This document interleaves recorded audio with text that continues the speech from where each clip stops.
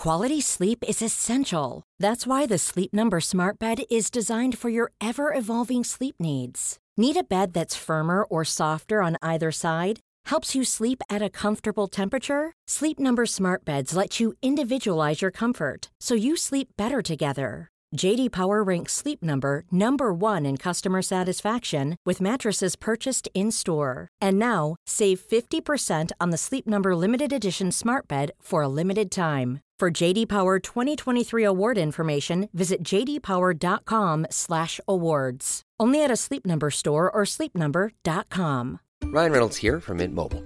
With the price of just about everything going up during inflation, we thought we'd bring our prices down.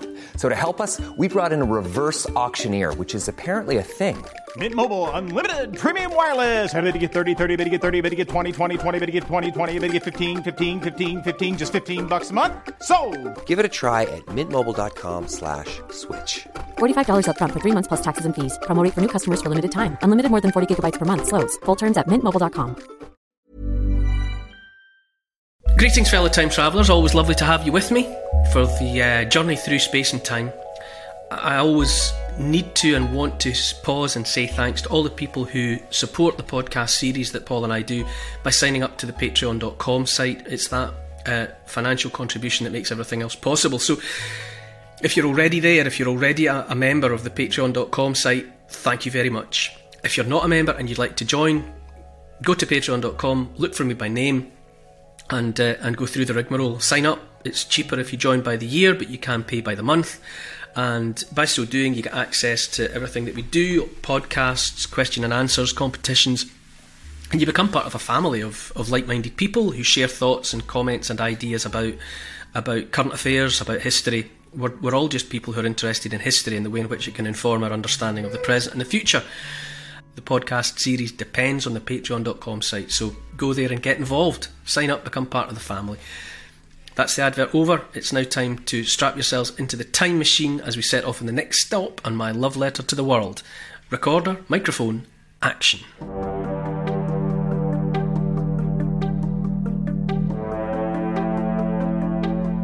A powerful controlling shadow stretching out and covering a land from China to Europe and the Siberian coast. Arrogant, proud and driven to dominate any and all. The last of the great Mongol Khans flexing muscles.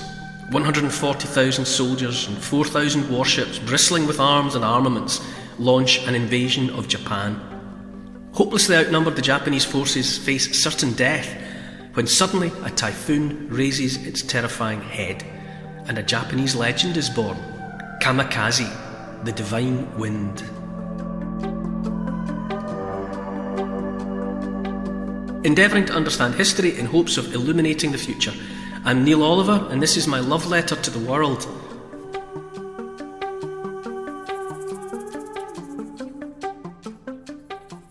Hi Neil. In the last episode, we travelled with you to the land of the long white cloud, the final piece in the jigsaw which saw the completion of the human settlement of the world. Where are we this week? Ah yes, Paul, fond memories of Aotearoa, the land of the long white cloud. Last week's episode was in the middle of the 13th century when Coupe, the great explorer, set off into the vast openness of the Pacific Ocean.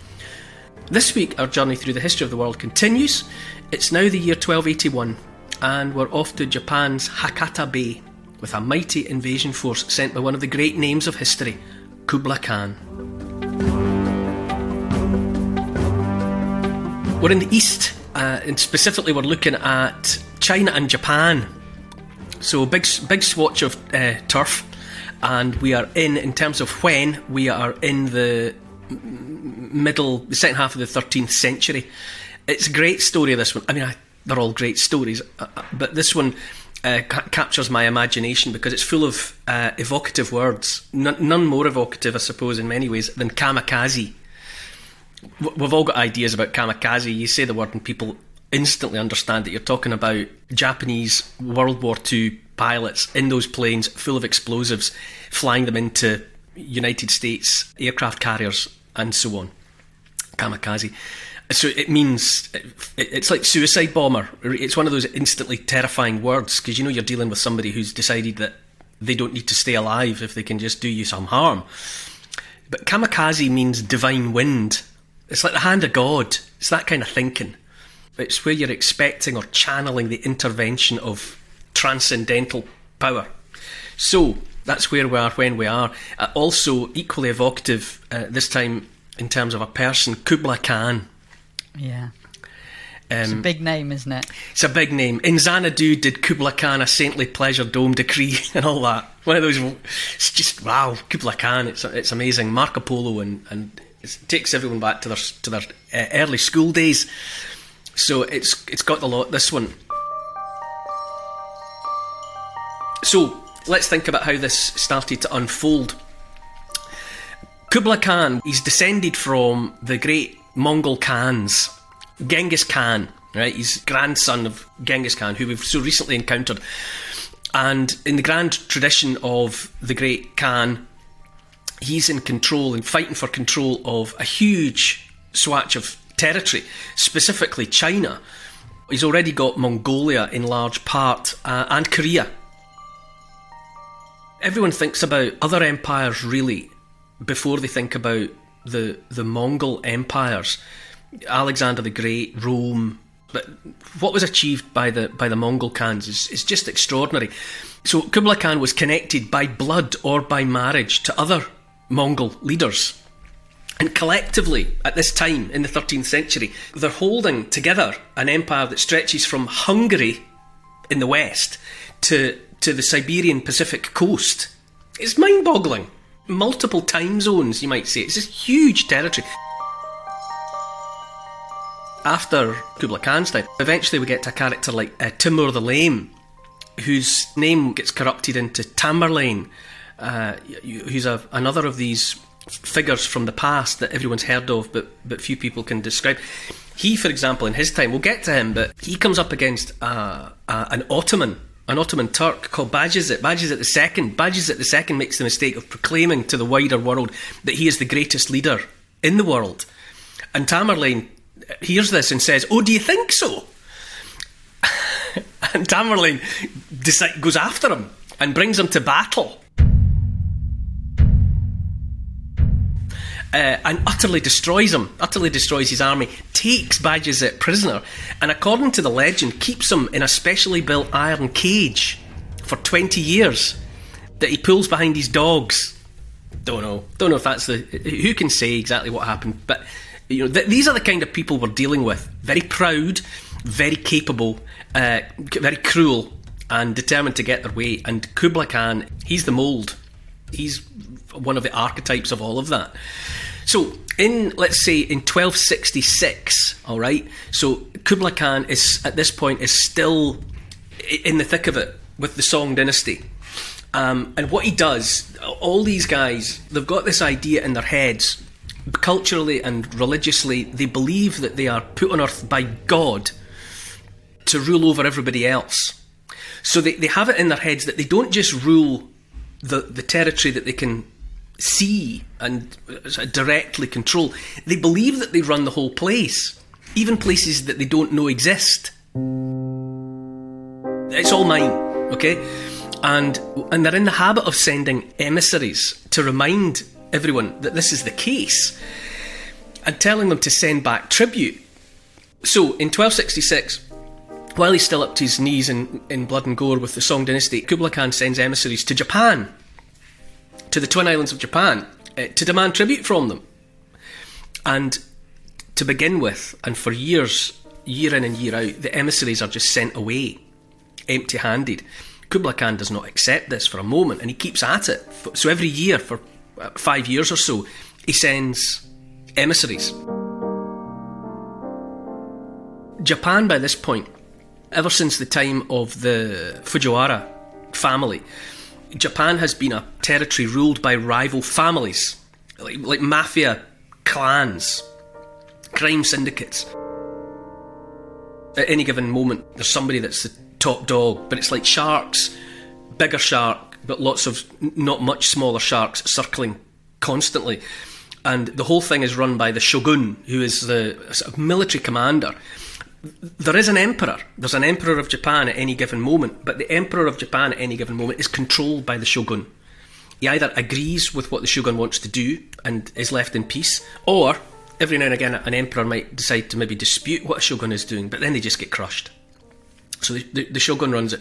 So during this time when Kublai Khan is sending his emissaries to try and exact tribute from Japan, the shogun is just sending out fleets of ships to intercept the incoming Chinese fleet and send it back. So this is what happens. This is, over and over again. Finally, in 1274, when Kublai Khan is increasingly confident that he's pretty much got China under control, he's pretty much defeated the Song dynasty, he sends an armada 900 ships strong. Now think about that. This is the 13th century, and he sends 900 ships. So if you picture the peninsula of Korea, Kublai Khan controls that, and the nearest bit of Japan is Kyushu Island. This is where he sends his armada of ships, and they land in Hakata Bay in Kyushu. He unloads thousands of warriors. The Japanese are structured around the samurai, these knights in armour, not metal armour, but they're knights in armour nonetheless.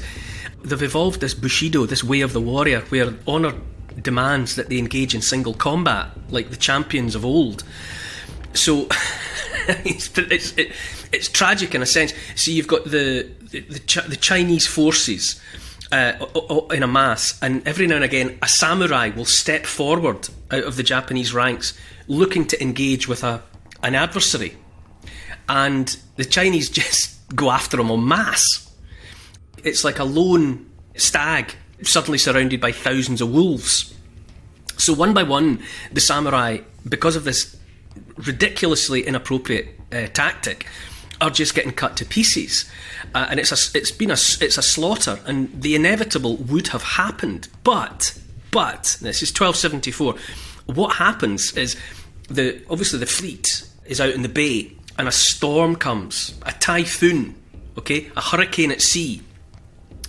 And the ship's captains and whatever, the sailors, they try to get the ships out into deeper water where they've got a better chance of surviving what's going on, but it's to no avail, and something between a third and a half of the ships are sent to the bottom of the sea.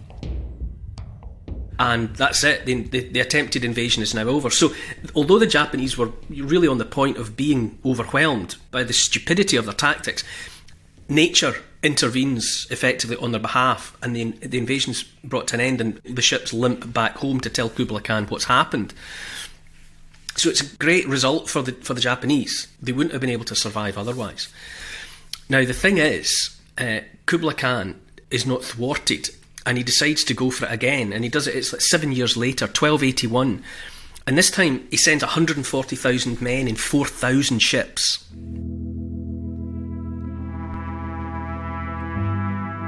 It's still a Japan of an emperor. It's still a Japan where the real power is the shogun, and it's still the case that rival families are circling one another. Japan exists in a state of, you could probably usefully describe it as managed anarchy. There's a simmering chaos all the time because the families are just looking for outright control, and it means that the greater good to contemplate tackling a larger foe like China, for example, just isn't on their radar. And so they are institutionally weakened by this obsession that they've got with doing things the way they're doing them. Nonetheless, although that was the state of play in Japan, the shogun knew what was coming. This process, this tactic, this self-belief that Kublai Khan has, where he keeps sending these emissaries who turn up in the court of the emperor, or they go to the shogun and they say, you have to send back tribute, which is, well, wealth, gifts, tax. I mean, call it whatever you want, but an act of submission, tribute. Ultimately, as well, the up the ante, demanding that the emperor himself come to the Chinese capital and kowtow. There's another word everyone's heard. Kowtow literally means lie flat on the floor and bump your head in an act of obeisance to your superior. This is what Kublai Khan is demanding of the Japanese emperor, and of course the shogun won't let this happen. The emperor might be a puppet, but he's the shogun's puppet, and he's not having him go and banging his head on the floor for anybody else. Japan just won't wear it. And so what happens laterally is they just decapitate the emissaries and send word back to Kublai Khan saying, no, this is simply not happening. It's extraordinary defiance in the face of what they're up against. So the shogun knows there's trouble coming, and again, the geographical proximity of Kyushu Island to Korea means that he's 99% certain that when the next invasion comes, that's the way it'll come. The shogun orders the construction of a wall across the bay to keep any invasion fleet out.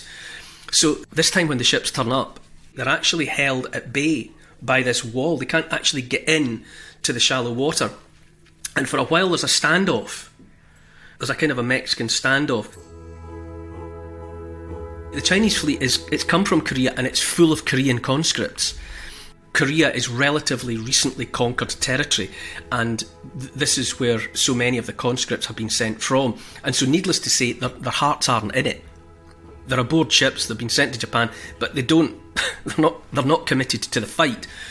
And the Japanese are determined to hold them at bay. And there's a period of time where at night especially, the samurai sail out in their own vessels and set fire to the Chinese invasion fleet. Have the Japanese got any chance against this huge fleet if they land? It's hard to call, isn't it? But I would say the best guess would be no, they don't. They are numerically outnumbered. The force arrayed against them is overwhelming on paper, added to which the Japanese insist on fighting in this archaic manner. Those Korean conscripts, let's say, when they come, they are simply prepared to act in coordinated units in a way that we would recognise. The Japanese, because of this thing they've got, because of this Bushido, the way of the warrior, the rival families, all of these individual knights, these samurai, they want the glory of single combat. It's hopelessly antiquated. They're using the wrong tactics in the wrong place at the wrong time against the wrong enemy. They face oblivion. All the smart money would say that on both occasions the deck was stacked in Kublai Khan's favour. The date is the 15th of August, 1281. What happens? A storm comes. The ship's captains, they're experienced mariners, but there's nothing they can do about it. It comes at them so quickly that the vast majority of Kublai Khan's fleet, like 4,000 strong, is just destroyed. It's just sent to the bottom of the sea. Handfuls of warriors make it ashore, swimming, whatever, floating ashore on wreckage, and the samurai just hunt them down one by one and in groups and slaughter every last one of them. So the whole thing, once again, is a disaster.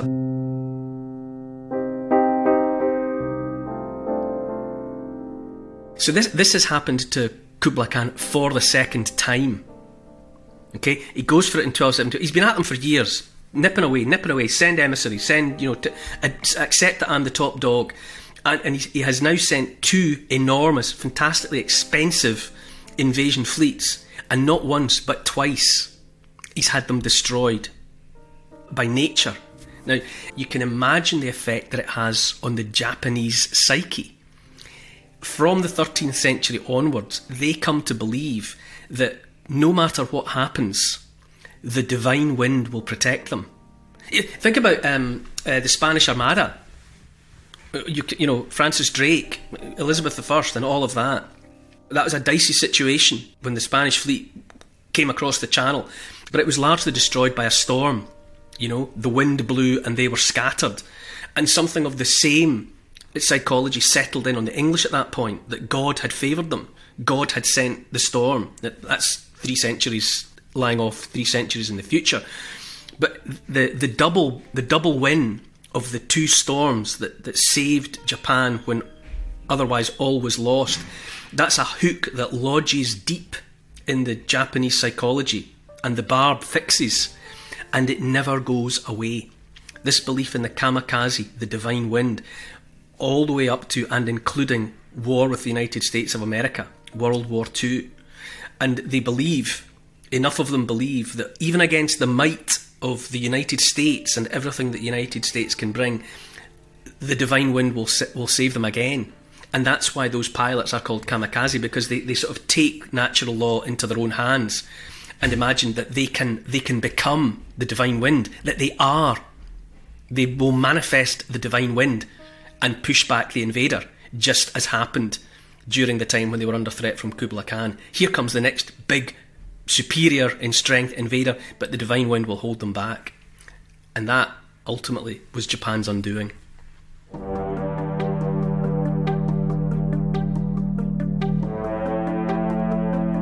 The sharpening of minds in Europe begins apace as universities spring up across the continent. First Bologna in Italy, then Oxford in England, Salamanca in Spain, Cambridge, Padua, Coimbra. The thinking of the Christian Church is ever present, and ancient classical learning is fed into the mix by Islamic scholars. Great literary masterpieces are born in an intellectual ferment, fusing the classical world with Christianity. A strong marriage of ideas that will stand the test of time. Next time in my love letter to the world. To help support this podcast and to get access to new and exclusive history and comment vodcasts every week, sign up to my Neil Oliver Patreon site. It'd be lovely to see you there. Check out the Instagram account called Neil Oliver Love Letter. My YouTube channel is simply called The Neil Oliver Channel. And to build this podcast, please tell your friends about it. Get them listening and write a review to convince the online crowd to join us. For further reading about these moments in time, you could try my book. It's called The Story of the World in 100 Moments, and it's published by Transworld. Neil Oliver's Love Letter to the World is produced by Paul Ratcliffe and Neil Oliver for Catnip Inc. Music's composed by Milo McKinnon. The social media and YouTube producer is Oscar CFR. Additional research is by Evie, Lucian, Archie and Teddy. Finance is by Catherine and Trudy. The post-production is by Althorpe Studios and the graphics are by Paul Plowman. Thanks for listening. This has been a Catnip Inc. Podcasts production. Even on a budget, quality is non-negotiable. That's why Quince is the place to score high-end essentials at 50 to 80% less than similar brands. Get your hands on buttery soft cashmere sweaters from just $60, Italian leather jackets, and so much more. And the best part about Quince, they exclusively partner with factories committed to safe, ethical, and responsible manufacturing. Elevate your style without the elevated price tag with Quince. Go to quince.com/upgrade for free shipping and 365-day returns. Mom deserves the best, and there's no better place to shop for Mother's Day than Whole Foods Market. They're your destination for unbeatable savings, from premium gifts to show-stopping flowers and irresistible desserts. Start by saving 33% with Prime on all body care and candles. Then get a 15-stem bunch of tulips for just $9.99 each with Prime. Round out Mom's menu with festive rosé, irresistible berry chantilly cake, and more special treats. Come celebrate Mother's Day at Whole Foods Market.